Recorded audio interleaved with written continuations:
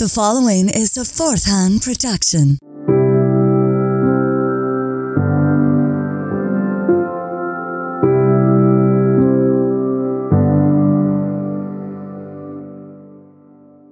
Hey, everybody. I was looking over there.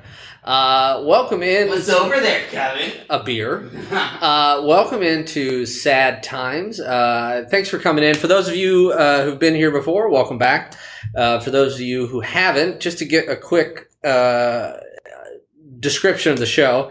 Basically, I have a guest on every week, somebody who I'm close to in my life, so far at least, where we talk about kind of any number of things, but it's always kind of history of what makes them sad, when they've been sad, how they've acted when they were sad, also how, it's affected their families and how it affects their daily life. Because I believe that a lot of people don't, I think, deal with this a lot. I know I do. And I think if we talked about it a little more, it would probably lead to maybe a little less pressure, a little less, pain, and a little more empathy. So that's kind of the whole thing here. So without further ado, I'm going to introduce my good buddy, Jason. Hey, Jason. Hey. How you doing, man? I'm doing well. You? I'm doing well, man. Good. So we've known each other, what, a little over 2 years? Yeah, 2 years. Yeah. So we worked together, and I used to see you bopping around the office, but we didn't talk. You'd always walk by me, go to the kitchen. And Happy birthday to you. Oh, Christ. Happy birthday to you. Happy birthday, dear Kevin. Happy birthday to you. You know what you can't see is Marilyn Monroe is kissing your face and singing to you right now. Oh, that's so nice of her. Well, that's the show, everybody. No, Can we talk about how that made me sad? It made me sad, too. Okay, Yeah, good. I'm old. I'm 37. Can you are. believe that? So we started talking about books. Mm-hmm. Thank you, by the way. That was very nice, everyone. And we've gotten to know each other. We kind of figured out, correct me if I'm wrong on this, we kind of figured out we're kind of wired in a lot of the same ways. Yeah, I'd say so. So we kind of check in with each other every once in a while. I know when I'm having a tough day, I can go to you and be like, man, I'm just kind of having a hard time. So when I approached you about being on the show, you were pretty enthusiastic about it. Absolutely. So let's go ahead and get into it. So tell me about where'd you go? You've told me you're from like 4 places. So tell me about where you started. Born in San Antonio, Texas. So both of my parents were in the Air Force stationed in San Antonio. So that's where I grew up. Lived there till I was about 5. That's when my parents divorced. Okay. Oh. And then Ding, ding, ding. Ding, ding, ding. Yeah. And then my mom and I moved to Baltimore, and that's where I lived. Now I get it. The college years. And your dad stayed in San Antonio? Yeah, stayed in San Antonio till about like 20 years ago. He moved to Vegas. 20 years ago? Yeah, something like that. You're old. I am. This is true. I think they're talking about Kevin. Oh. Yeah. I mean, he's older than I am, guys. So, okay. So your parents got divorced when you were 5. Do you remember times with them together? Yeah. It was always tense, I think is the right word for it. My dad really struggles a lot with how to appropriately show emotion, specifically anger, right? Like I think it almost seems like he has one emotion, and that's anger. Like everything comes out as anger. He wasn't the type who gave you a hug or pat on the back or anything, or he kind of did that? He would, but that was less frequent than that. And the other thing to consider with this too is my parents kind of worked split schedules. So my dad worked overnights a lot, and then my mom worked during the day. So, and you had no siblings with them? No siblings. Yeah. So it was just you and them, and so you would be alone with your mom at night then? Yeah, most nights I was alone with my mom. If my dad was home, he was usually asleep in his lounger by like 8:30. Watching TV? Yeah. So you said he didn't really appropriately or correctly show anger. What do you think is the correct way to show anger? That's a good question. There are... So what I mean by inappropriate displays of anger is that they were always violent. right? Oh, okay. It was explosive. It was just completely over the top. There was no like rationale behind it. And would it start at that level, or Oh yeah, it would not build? It would not be like I told you to stop that. No, it was at 100, like from the very beginning. Like, I can give you like a really prime example. Please of do. This. So one of my earliest memories, I'm probably 3.5, and I can remember this like. I could close my eyes right now, set the whole scene, like see the whole scene. I'm sitting in the living room of our house, watching television. Mm-hmm. My dad is outside working on the car, and my mom goes to the front door and calls out to him that dinner's ready. Comes back in, goes into another room. I'm not sure what she's doing in the other room. My dad comes in about 15 minutes later. So he doesn't immediately come in? No. Okay. He comes in about 15 minutes later. And she had set dinner out? Mm-hmm. Okay. She had set dinner out. He comes in, takes one bite of the food, and the next thing I hear is the dining room chair topple over, and he takes the plate and throws it across the kitchen against the garage door. Just flung it, and it shattered? Yeah. Why? Just because the dinner was cold. The dinner was cold, so he threw that. Did he then yell at your mom? He did. Well, so this is the part where I kind of don't really have a ton of memory about it. Right? I remember that he kind of turns, sees me there. At that point, I get up and run from the room and go into my bedroom and close the door. And I would hide in like the windows in my bedroom were floor to ceiling, but they're very skinny. Okay. So I could stand in there like shoulder to shoulder, and I was behind the blinds. Oh, really? Mm-hmm. You were 3.5, you said? So you would get under the blinds and stand there, and you would be terrified that he would come in? Yeah. Would he ever come in there? That you remember? Not that I remember. No. And that night, he did? He didn't. No one ever came into the room that night. And when he turned... Did he just have that look of rage? Yeah, like he was looking for the next point of attack. Was there something else going on? I don't know. I mean, my dad just does not... He's essentially had an undiagnosed anxiety disorder his entire life. How did that manifest? How did that show? It's in the anger. It's also in just his inability to kind of cope with emotions, cope with sadness. Mm-hmm. He takes Valium for a quote unquote spastic colon.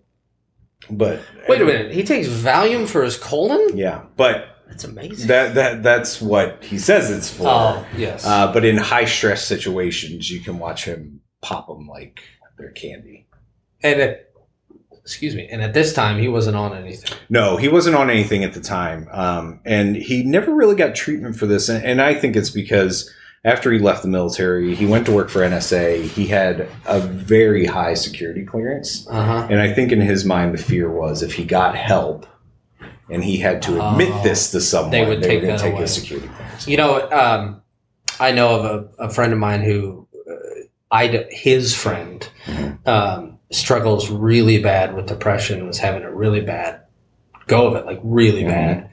And he, military man, and he did not want to seek help either because he was afraid they were going to take that away from him. Yeah. That is troubling. Yeah, it is. So true. Yeah. So massive epidemic. Yeah, Brock's a veteran. Mm. So, and that's just fucked up. Yeah.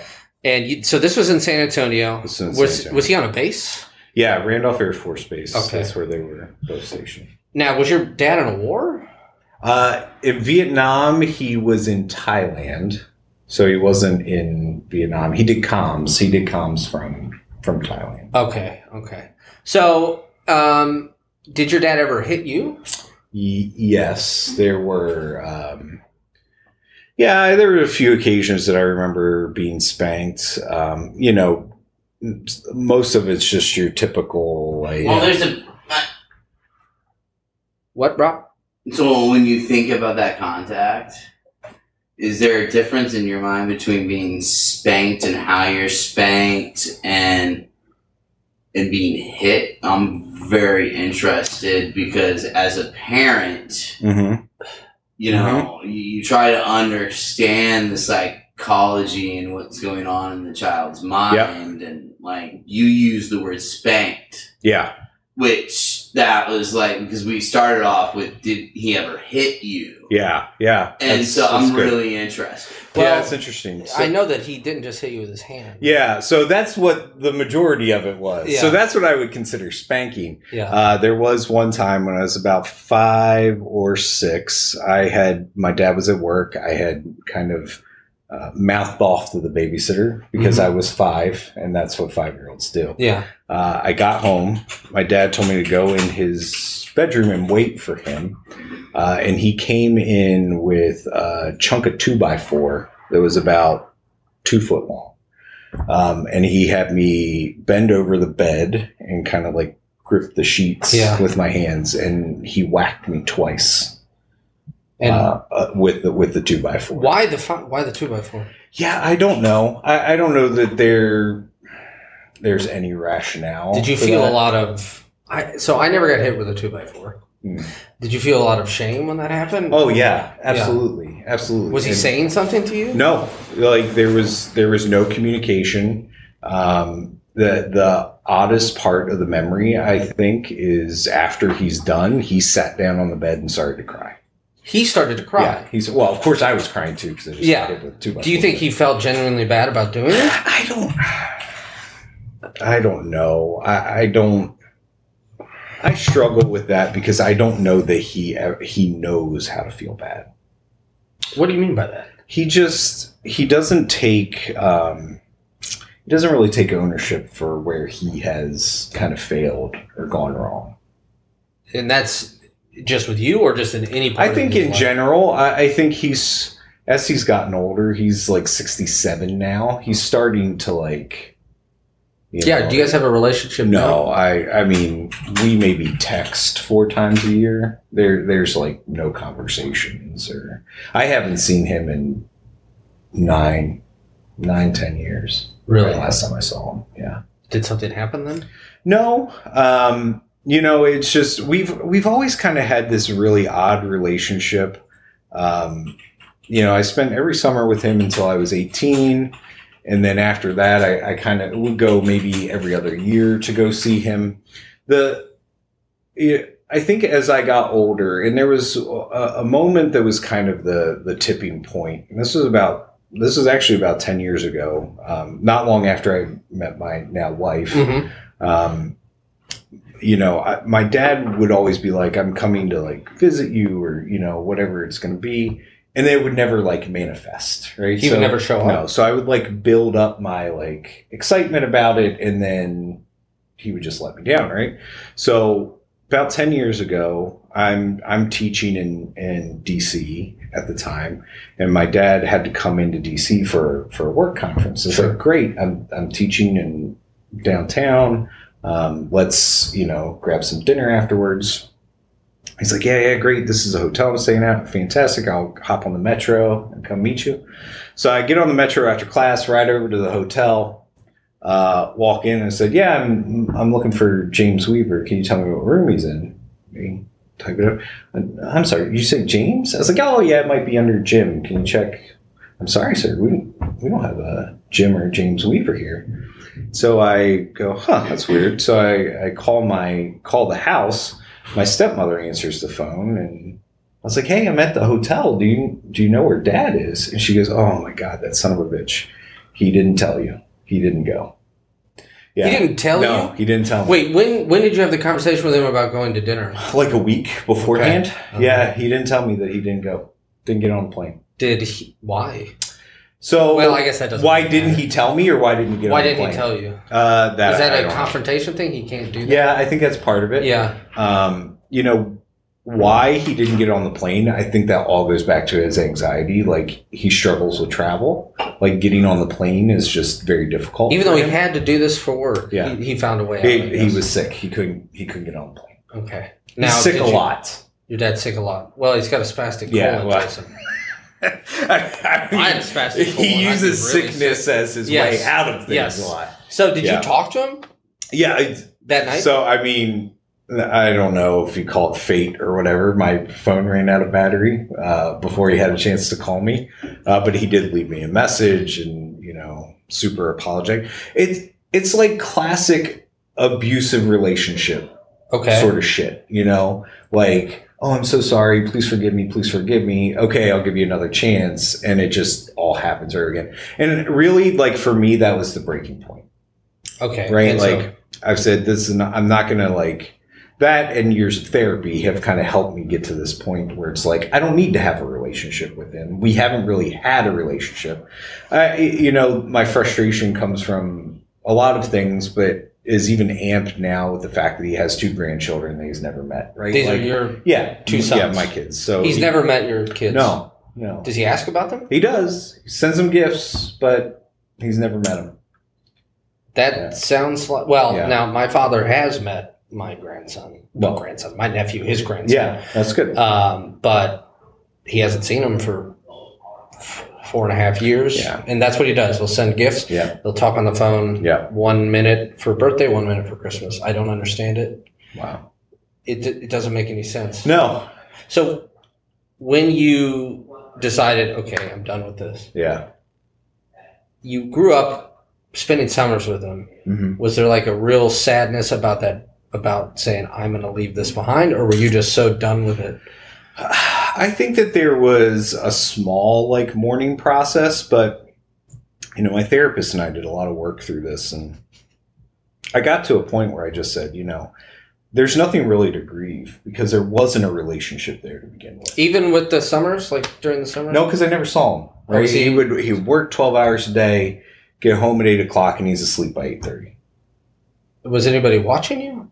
No. I was just kind of on my own. Okay. Were you a lonely kid there? Yeah, I just spent all my days inside the house. So it was watching TV, playing video games, watching TV. Yeah. And okay, so what about your mom? And I know we were talking about the summers with your dad, but your mom, you said she worked during the day, she was there at night. What was your relationship like with her? Your dad, Dan Crispin. Yeah. There are a lot of goddamn similarities. Yeah. My mom, that's another thing. So my mom is also like a go to bed at 8:30. She grew up on a farm. Like, this is just. I remember there's the old picture you showed me where she looks like a Russian peasant working on the farm. Yeah. So bed at 8:30, up at 4:30, right? That's just her. So even when she would get home at 5, right? It's dinner and then, not much. She's watching TV or whatever. I'm playing, and then she would go to bed, and I would stay up by myself, even at like 2, 3, 4. Really? 5 years old. Yeah. Even when we moved to Baltimore, I would stay up by myself. That's right, because when they split up. Yeah. And I'd put myself to bed most nights.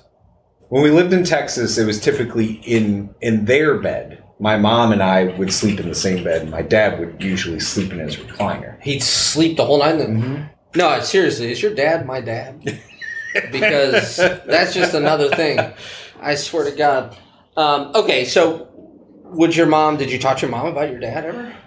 No, she doesn't. I've kind of brought some of this stuff up over the years, but neither one of my parents deal well with emotions. Like, my mother is just very cold. I think a lot of it is that's how my grandfather was. Her farmer. Father. Yeah, didn't talk much. Yeah. Emotions are not something we deal with. So I'd bring it up, and she would always turn it back around, but like, yeah, but look at your stepdad. Like, things are great with him. It was always like, we're not going to talk about this. So, like, you would try to talk to her about your dad when she was remarried, and she'd say, yeah, but you have a lovely parental figure here. Yeah.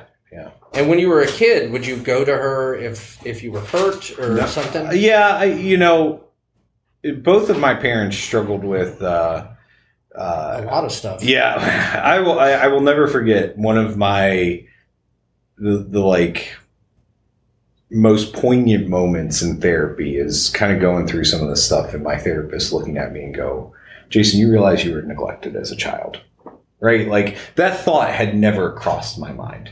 But as we kind of talked through some of this stuff and the shit that I was just kind of left on my, like, putting myself to bed every night when I'm 2, 3 years old, I got heat stroke like twice because my dad just left me out on the porch riding my big wheel. First time. Wait, how old? I was 3 when that happened. I got a heat stroke. My dad found me laying on the porch. Texas summer, so it's like 115. Yeah. I'm outside riding my big wheel. He finds me toppled over on the side, brings me inside. My mom gets home from work, and my dad is holding me on the couch, like my body just completely limp, with just like crying hysterically because he thinks I'm dead. What would a normal person do? Did he call somebody? No. He didn't call anybody? No. How long was he there with you before your mom got Like home? 2-3 hours. You were passed out for 2 or 3 hours and he didn't call anybody? No. My mom came home. They still didn't call anybody. My mom just went and got a cold cloth and put it on my head. Tots is giving you both hugs. Thank you. Thank you, Tots. So that's a really powerful thing that your therapist said. Yeah. The neglected thing, because that I don't know how to deal with that. Yeah. Yeah, I mean, and that was probably the toughest like therapy session I ever had, because then I had to wrestle with that. And that just brought all kinds of like, memories to my mind. The heat stroke event. I remember I sliced Texas has this like really weird grass that grows super tall, and it's extremely sharp on the edges. So like any normal kid, I'm out there running my fingers at it to see what happened. Slice my finger out, like so you could see the muscle, right? Like it was a deep cut. I'm bleeding really bad. I come inside. My mom's watching television. I'm trying to get her attention to show her that I'm like bleeding out. And she looks at me and she goes, I'm watching my soap opera. Can you wait until the commercial? Had she seen the... Yeah, she did. She did. So did you just wait? I waited. And then we went in the bathroom and wrapped it up. Which was it, As the World Turned? No, I got it. No, it was Days of Our Lives. Days of Our Lives. Days of Our Lives. Listen, I can understand letting you bleed out to the commercial for All My Children, but not Days of Our Lives. Yeah. Yeah. So do you think you're still angry? Are you angry at them? Or is that something that could, I'm not forgiving and things I'm like that? not angry anymore. Like I do think that it's extremely fucked up.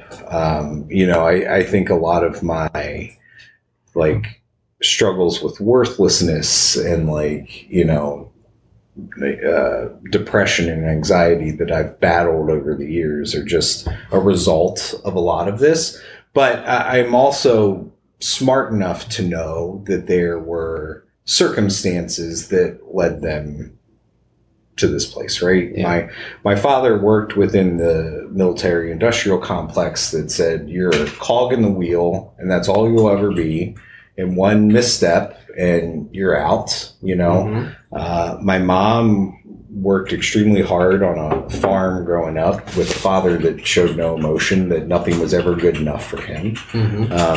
So right there's a background to what happened to them. But at the end of the day, what happened to me as a 2 through 5 year old is just fucked up and shouldn't happen to any child. Yeah, I'll agree with you on that. Yeah. So you mentioned earlier that you met your current wife about 10 years ago or so, but you were married before then. Yes. Okay, so your first wife, how did you meet her? We went to college together. We lived in a co-ed house together. Okay. Wait, you lived in a house together? Yeah, it was the college I went to was on an old farm just outside of Hershey, Pennsylvania. Okay. And the farmhouse was still on the property. Okay. And they had turned it into dorms. Okay. And the guys lived on the bottom floor and girls lived on the top floor. Okay. So you met her. How long did you guys date? A couple years. Yeah, probably 2 years. And then you got married. And how long were you guys married? 7 years. Why didn't that work out? There's a lot of things, but I think it's looking back at it. It's you're getting out of college. It's time to get married. Oh, this is the person you're with. Okay, get married.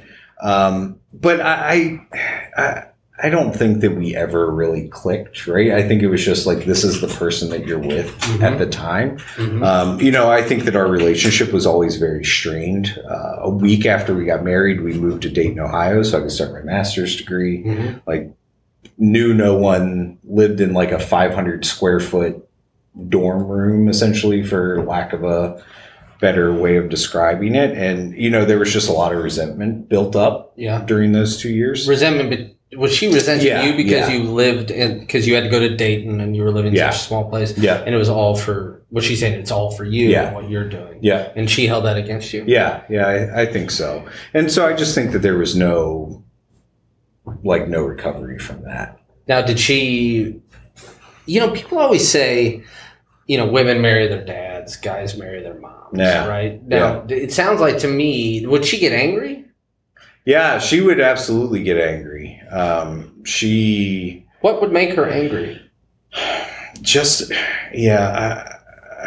about anything, right? And I think that the anger was more directed at the situation and like where we were, and that resentment kind of building up in that too. And, I left the master's degree program, went almost directly into a PhD program, where I'm in the library 12 hours a day, and nothing was ever moving fast enough. Yeah. And so like the smallest little things would just like... What was she? Was she working? She was working. I can't even remember. She was like a project manager. So similar to the work you do there, Kevin. So she was sad. Yeah. Well, I mean, yes, there's absolutely some of that. Yeah. But she dealt with depression. Her mother was manic depressive. I think that she also suffered from. Would she have like real? So I don't know as much. Is that like she had really high highs? She was very high highs and very low lows. And if the circumstances were right, like she would just get extremely violent, like throwing stuff, glasses breaking, those sort of kicking door, putting holes in walls, like just over maybe a normal marital fight. Yeah, normal marital fight. Yeah, yeah. So what, were you just tired of the fighting? What made you want to leave? No, she actually left. She left me. I think that, she finally just realized that, enough was enough. She was miserable. And I tell people who ask me this about it all the time, what's it like getting divorced? And I was miserable for about a week. And then after that week, I said, wow, fuck, I was miserable too. Right? So it was pretty clear. It was easy to like begin the transition. So you were able to get through the divorce. Was it a messy time? No, very amicable. Yeah. Yeah. Okay, that's good. And so you didn't have it. Yeah. Okay. That's good. That's good. Great. Yeah. Great. Yeah. Most people agree that you need an older sister. Well, by most people, do you mean one person? That you need an older sister? No, I have an older sister. There might be someone suggesting that he has an older sister and a few other people that might have weighed in. Saying that Jason needs an older sister. Oh, yes. That his life would have been better if he had an older sister. Yeah, I think interesting. Well, the neglect, first of all, right? Putting yourself to bed at 2, 3, 4. Yeah. Think about it. Like, my sister's 3.5 years older than me. Even to have a 7-year-old or 7 to be like, come on, Kevin, let's go to bed. Would your mom say good night, or would she just be like, she'd say good night and go to bed, and I'd turn on the HBO because that's what a 4-year-old does. Oh, yeah. HBO. What were you watching? Like, let's see, it was like 82. Lord, well, Nuns on the Run wasn't on yet. So I don't know what you're watching. Now they're debating. A lot of cartoons. They're debating your comments on the relief of divorce. Some people completely agree with you. Yeah. Other people are saying that it can be life shattering. No, it absolutely can be. I think if you have a mindset that the relationship is working well or things are going well, or if you like, there's just that mentality that everything's great and it kind of comes out of nowhere. Absolutely, it can be, but nothing really changed for me, right? Like my life went on, right? I'm still going to school. I'm still doing all this stuff. And what I realized was I didn't have this cloud like hanging over me, telling me everything I was doing wrong at every turn. And you talked about worthlessness earlier. Did that just make you think more and more that you were worthless, or did you finally say, no, that's bullshit? No, I mean, I was very, like, the worthlessness was just very ingrained in me at that point. You know, going back to like the neglect stuff from my childhood, when I got accepted into my PhD program, you know, well, even before that, I call my mom up and say, hey, Mom, you know, I'm finished with a master's degree. I think this is what I'm going to do next. What'd you get your master's in? Theology. And then my mom, I'd tell her, I go, you know, Mom, I'm done with the master's degree. I think I'm going with PhD now. She goes, Jason, are you sure you're really not that smart? She didn't say that. Did she really? Yeah. Not in a joke? Like, that's a joke my mom would make. No, word for word. She meant that? Yeah, she meant that. And what did you say to that? I didn't say anything because I didn't know how to react. So, like, this mindset... Did you say, I'm smart enough to know that all my children's better? The General Hospital. God damn it. Denzel Washington. Oh, that was St. Elsewhere. Never mind. Yeah, that really... But I think at that point, that was just... Because that was also, like, just drilled into me from my mom, like, all through school growing up. Because I never did well in school. Like, conventional school does not work for me. Yeah. Right? Like, it just doesn't work for me. So I never did, like, C's and D's. Like, I never did well in school. And she would tell you that you're... Yeah. Like, what are you doing, dummy? So, you know, and that really hampered me, like, when I did get into the PhD program. You know, I got in, always felt like I never belonged, always felt like everyone else in the room was smarter than I was. So that made it all the more I always felt like I had to work 100 times harder than everybody else. You know, imposter syndrome. You know, we've talked about that before, right? I have that every day, yeah. And I felt a lot of that, and it's funny because I talked to, you know, this is one of the things I worked on with my therapist, and he goes, well, tell me a little bit more about the program. Like, were there, you know, 30 of you, 40 of you in this program? I said, no, like, of the 30 applicants, they only selected 6. He goes, oh, God. They took a whole 6 and you were one of them? Yeah, like, very sarcastic about it. And I was like, but that doesn't, I got lucky. Right? That's like, how I do it all the time. Like, my essay was good, right? Yeah. Like, well, why was your essay good, Jason? Yeah, well, it's just luck. Pure luck. Yeah. And, you know, this is one of the great things. You all know that's because of your parents, right? Yes, it's the luck is from my parents? Yeah. No. The reason why you thought you were lucky. Yeah. Versus deserving. Mm-hmm. Oh, I thought you were going to say his dad ghost wrote his essay. I don't want to talk about it. Okay. But, you know. Say what? Why does this happen? He said, I don't want to talk about it. About what? My dad ghostwriting my entrance. We can't tell him that because he'll take his PhD away. Yeah. But, you know, my therapist has always been really great about that. He's like, oh, I mean, come on, look at you. You only got a PhD. Could have tried a little harder. You could have. Yeah. Isn't there something after PhD? Well, in Germany, actually, most European countries, you finish a PhD, then you have to do like a second dissertation. That's why. Because everyone in Germany has a PhD, and that's why they have Lord of the Rings over there in Europe. Yeah. So you,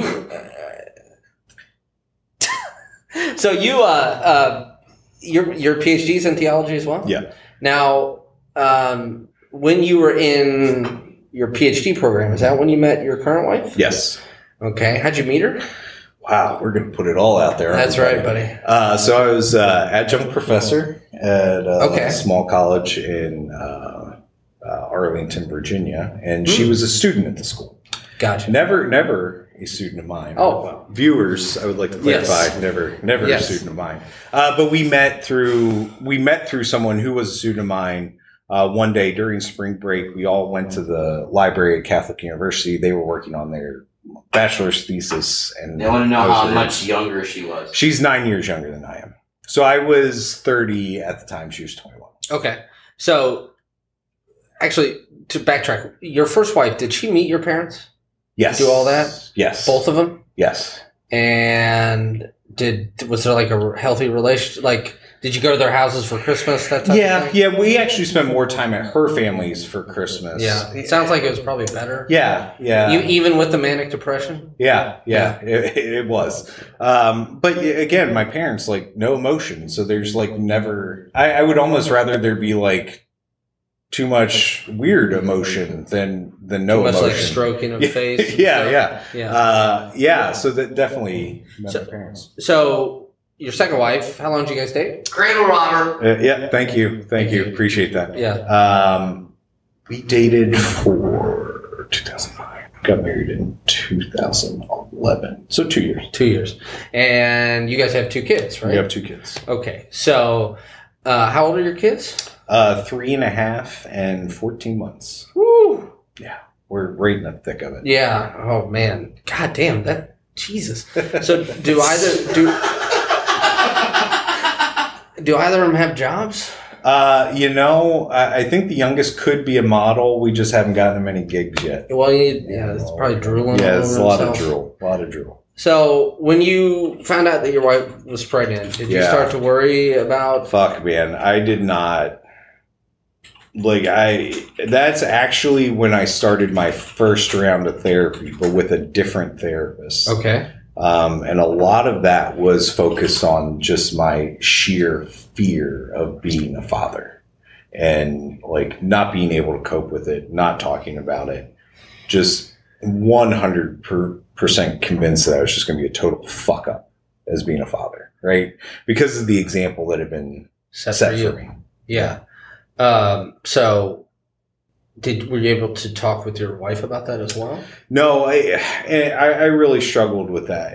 That was challenging because I wanted to be excited and I knew she was excited, and I was excited, but it was really tempered with this like fear of what was going to happen, but I think she knew it, right? And she was the one that gently nudged me into therapy so that I could start dealing with this stuff and talking about it. So I think I don't have any kids, right?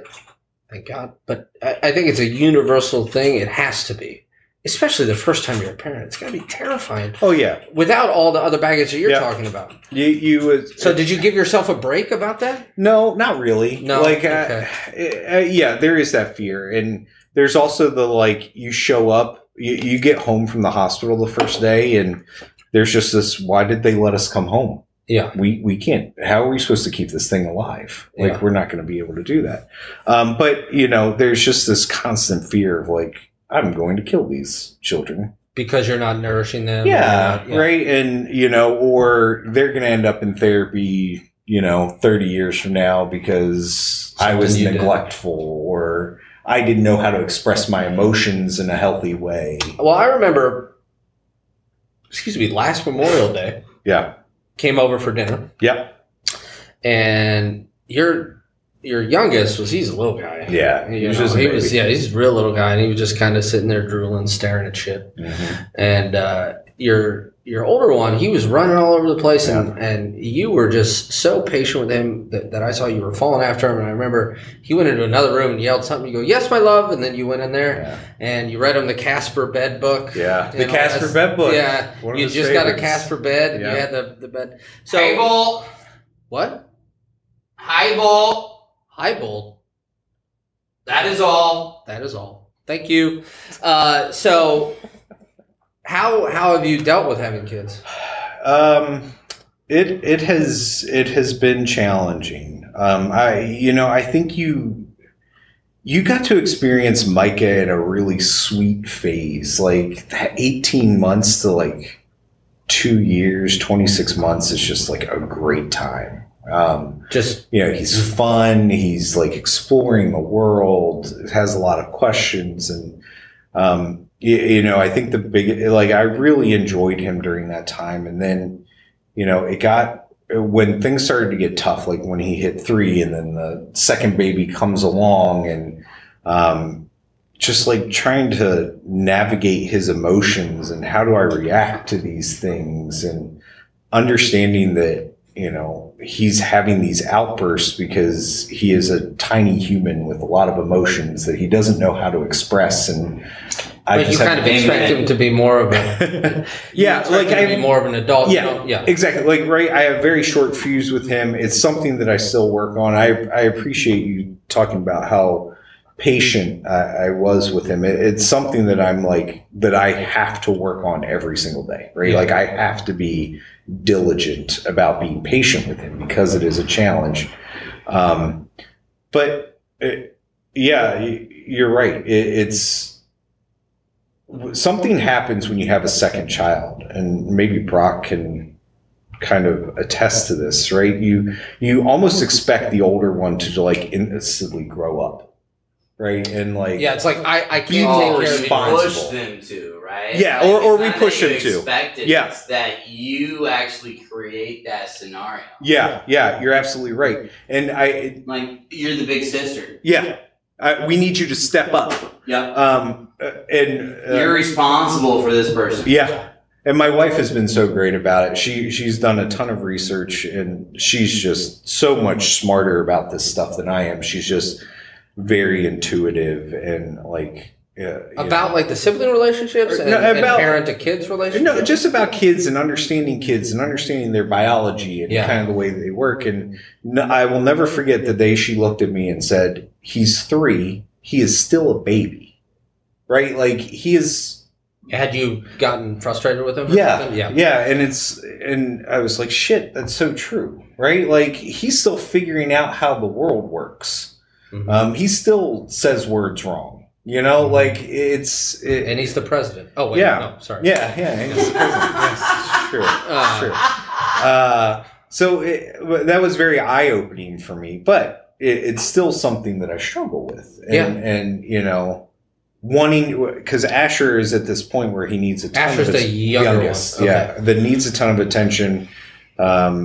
Is constantly needing to be held right now, and it's like, look, dude, I got enough energy for this guy. Yeah, right. And do you split it up with your? We do. If we're both at home, we split it up. But she's staying at home right now with them, and when I come home, I kind of want to give her a break too. Oh, right? yeah. She's spent 10 hours with them, and. Do you kind of want to, or do you feel obligated? No, I legitimately want to. Like, there's no doubt that I miss my kids during the day, and I really look forward to that time together at night with them. But it's also like, you can't be needy right now because he's needy right now, and I don't know how to navigate. I don't know how to navigate both of you. Yeah. And then, do you just get angry? Yeah, anger happens, or frustrated. I get angry very quickly when things aren't working the way I need them to be working. Yeah, or if I have a plan and things don't go according to that plan. And it's really tough right now because Micah's doing a lot about reading emotions, and he'll say, "Daddy, are you angry right now?" And I'll say, "No, I'm not angry." And he'll say, "Well, what face do you have?" Oh, they've got he looks at charts of faces. No, this was even before any of that started. We did finally get him a book. Yeah. But even before any of that started, he would say, "What face do you have?"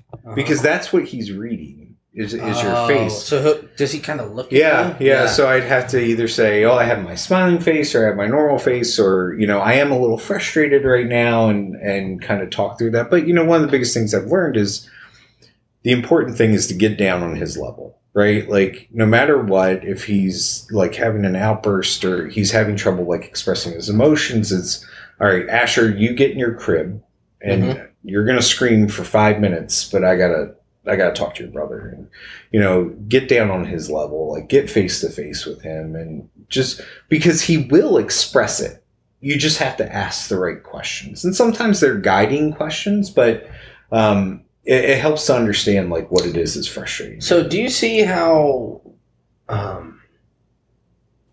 committed you are to this, and how really good it is, how hard you try? Yeah. I never had any of these conversations that I can recall. Yeah, I can see that. I appreciate you saying that. And I think that I'm trying to be very conscious of it, and I'm extraordinarily lucky to have a partner who constantly reminds me of this, right? And pushes me to be better because she knows of all the hangups I have around my parents and what I don't want to be as a parent. So that is very helpful, but it's a battle every day. Does your oldest, does he ever ask where his grandpa is? No, he doesn't. No, he doesn't. They've maybe seen each other on FaceTime like once or twice, but he never asks. Okay. Except for when presents come. Then he wants Grandpa to come and bring the presents. Bring more presents. You say my present to you is he's not coming. Yes. Yeah. So, I told you something my sister said to me, and she said it on this show a couple weeks ago, and I'm going to misquote it, so I'm sorry, but it's like having a child. When you have a child, you agree to let your heart live on the outside of your body. Yeah.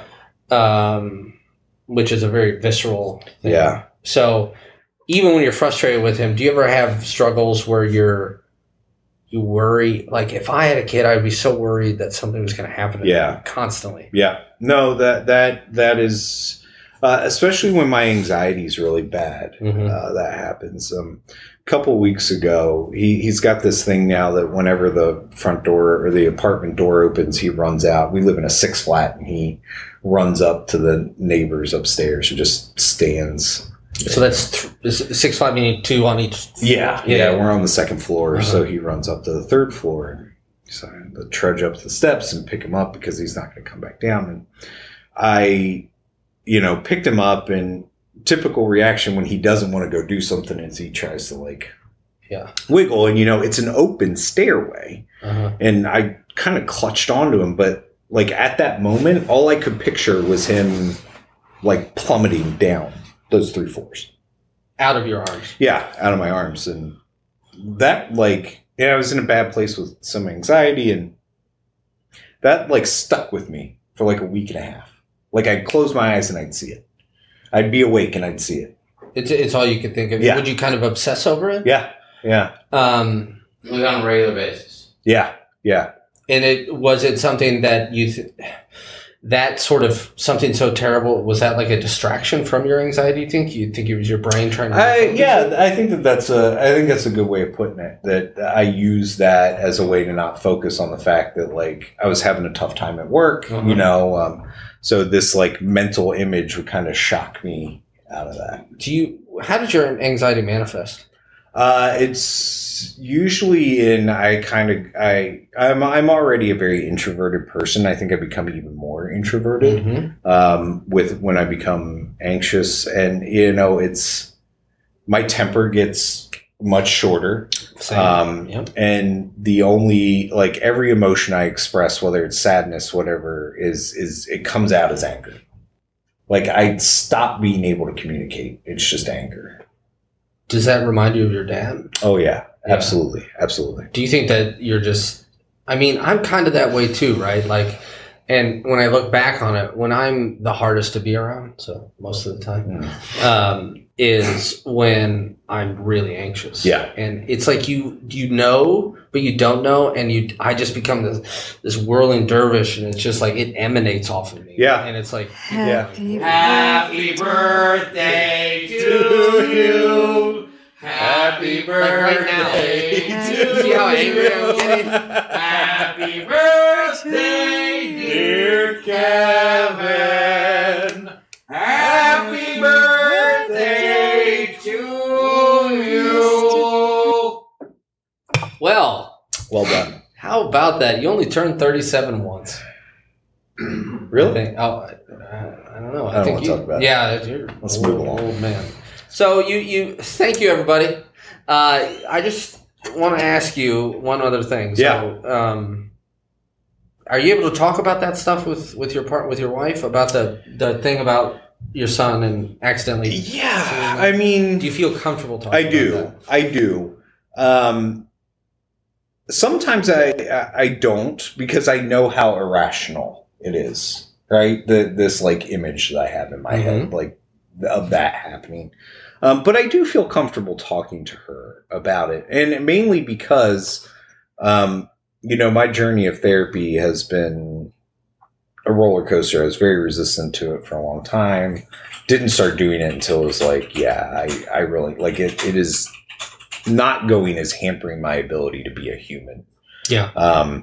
And I think that she was a big part of that. And her biggest thing has always been, I just want us to communicate. I just want us to communicate, right? Like, we are in this partnership together. We are in this relationship for the long haul. Like, if we don't have that piece of this, like, none of this is going to work. So, communication is not something that I'm great at, but it is something that I am becoming more conscious about and more open to. And you said, I know it's rational. And that made me think of when I have to tell people stuff that I'm worried about. It's usually something crazy and irrational, and I don't. Uh-oh. Oh, is it bright? Hi. Hi. You coming in? Oh, we got guests. Hi. How's your tooth? Do you want to show everybody? You want to show everybody your tooth? Here. There we go. There we go. There she is.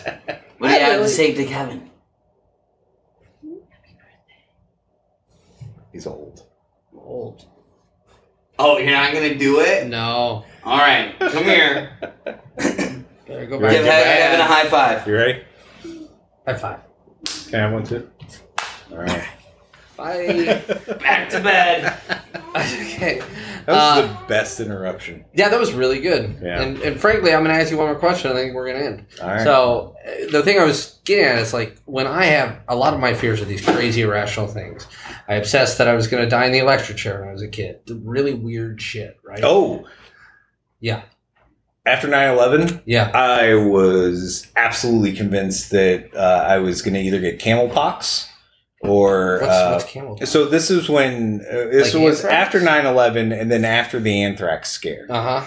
I started doing all this research about, like, ricin, sarin gas, camel pox, which is a thing. Really? Like, being used as biological weapons, and I obsessed over that. And I was so convinced that, like, that was how it was Like gonna somebody, die. like you were... Most people are now convinced that you committed crimes as a child. That I committed crimes as a Yes, child? absolutely. No, I did melt a crayon, a brown crayon, with a magnifying glass on the walking stones at my parents' house. One of the worst ass beatings I ever got Was for that? was for that. For a crayon melting? Yep, for a crayon. I did not. I am not a serial killer, so I did not commit crimes That's as good. a child. So, wait, camel pox. Mm-hmm. You were afraid, like, you were going to be a victim of a terrorist Yeah. attack? Okay. Yeah. And would that Kevin! would that prevent you from going out? Yeah. It would, because you're afraid you were going to be in a situation? Yeah. And would you feel shame because you didn't Yeah. go out? Yeah. And would you then kind of go on that cycle? Oh yeah. Were Absolutely. you married at that time? No, I was still in college. You were still in college. Could you tell anybody about No. that? No. So if you didn't go out, you would just say, I'm not feeling well. I didn't go out much anyway. Oh, I mean, no. I was spending 12 hours a day in the library. So. Yeah, well, you're not that smart. No. Well, that's why I had to spend That's 12 right. hours a day in the library. Yeah. Yeah. I'm just kidding. No, You're very I know. smart. Jason, my friend, thank you so much for coming Yeah, thank on. you, Kevin. Hold this up. is awesome. Hold up. People have some questions. Oh. We're going to do a few questions. Yeah. All right. Hit me with it. So, is anybody afraid of clowns? I'm not. No. Okay. Kevin, Yeah. what are your feelings about the electric chair? Yeah, tell us more about that. So I saw a TV movie where somebody died in the electric chair, and then I thought I was going to die in the electric chair. And then I obsessed over it for weeks and months. And I had a full breakdown on the streets of Chicago and had a Holy panic shit. attack. My dad had to take me back to the hotel. My thoughts on the electric chair are that it's inhumane and awful. But I don't worry about it like I used to. Which is why you should die that way. Yeah. I mean, that's a good point. Yeah. Is that How about Pennywise? Yeah, come on. Pennywise isn't real. I love that book and that movie. Do you know fear of clowns? No fear When I of was a clowns. kid, the TV movie of it scared the shit out of me. But it's Tim And Curry. how so? How so? One morning, the night before we went, the night it was on TV, we just watched a little bit of it, my sister and I. Maybe my mom, I don't know. And we had to walk to Denise's house the next morning, and I could not get the vision of the clown down in the holding balloons, and it just really bothered me. I didn't like it. Now it doesn't bother me, but it did then. And carnies? Carnies are good people. Yeah. Support your local carnies. Yeah, that's right. Support your local carny. Mm-hmm. And what about the Poltergeist movie? I barely remember that. All I remember in that movie is why the hell did they let that kid go to bed with a baseball hat on? Yeah. That never made any sense to me. My parents would never let me do that. And I could Cole's never wear biggest fear is Little House on the Prairie. Little House on the Prairie. Well, that's a terrifying life. You're bound to die by the time you're 21. That's true. Well, look at Michael Landon. He's dead. He's dead. Yeah. And did anybody actually fear death as a child? Yes. I feared death, and I feared eternal life very much because I didn't know what I was going to do for all that time, and it got me very upset. I don't fear death, like as an adult. Though I do hope to be one of the first people to live to be like 150. Do you really want to? But it's not because I'm afraid to die. Uh-huh. It's just look at all the shit I could do in the next 110 years. Yeah. And then, What would you do? I'd read a lot of books. that's fun. That's right. Yeah. Does anybody have chronic nosebleeds that make them think they're going to die because M. Cole needs someone to talk to about this? No, M. Cole. Let me tell you this. I am a hypochondriac, self-diagnosed. That shit is real. And, I have had every disease known to mankind. You too? Yeah. And you're going to get through it. You're going to get through it. I'm Like not going to help you. I'm not going to help you. I'm not going to Cole. touch the blood. No. I'm probably not going to look at you either, but No. you'll get through it. Same question to both of you. Yeah. What is the worst disease that you thought you might have had at any one point? How did that affect your mental stability? And how did you get over it? You want to go first? I mean, it's cancer. Like, I just assumed that I'm going to get some sort of cancer. My uncle had this extremely rare form of stomach cancer that, like, was... do you take couldn't do Valium anything. for it? Couldn't... Maybe that made it worse. I don't know. They couldn't do anything about it. It was just slow-growing cancer, and it just slowly killed him over 10 years. Like, I think And they knew there was cancer. Oh, yeah. And they couldn't get to it with chemo or any of that awful shit? No. Mine was AIDS when I was 11. Yeah. It's just a natural time for a boy to get AIDS. Well, it's because my dad took us to see Philadelphia. I don't know what the hell. What? So that's probably the worst. He's funny. Yeah, that's right. AIDS or every STD. This is the worst episode of Bosom Buddies I've ever sing. How many times do you actually think you've had an STD, Kevin? Ooh. Like instances? Yeah, how many days of your life days. have the thought that you might have an STD occurred? I'm going to say minimum of 700. Clean you up! 700. Minimum. 700 days. That thought has occurred or I've obsessed over it? Sure. Or that you've actually had the STD. I have one STD. I have HPV. Okay. Genital warts. But Do you feel like talking about that? do I feel like talking about the warts that grew on my penis? Yeah.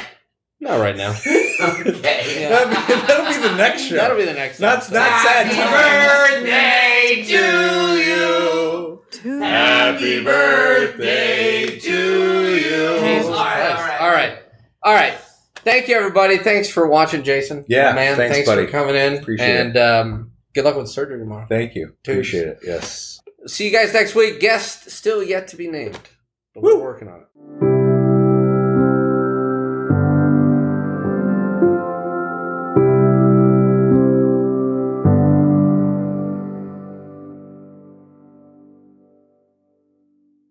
You've been listening to a Fourth Hand Joint.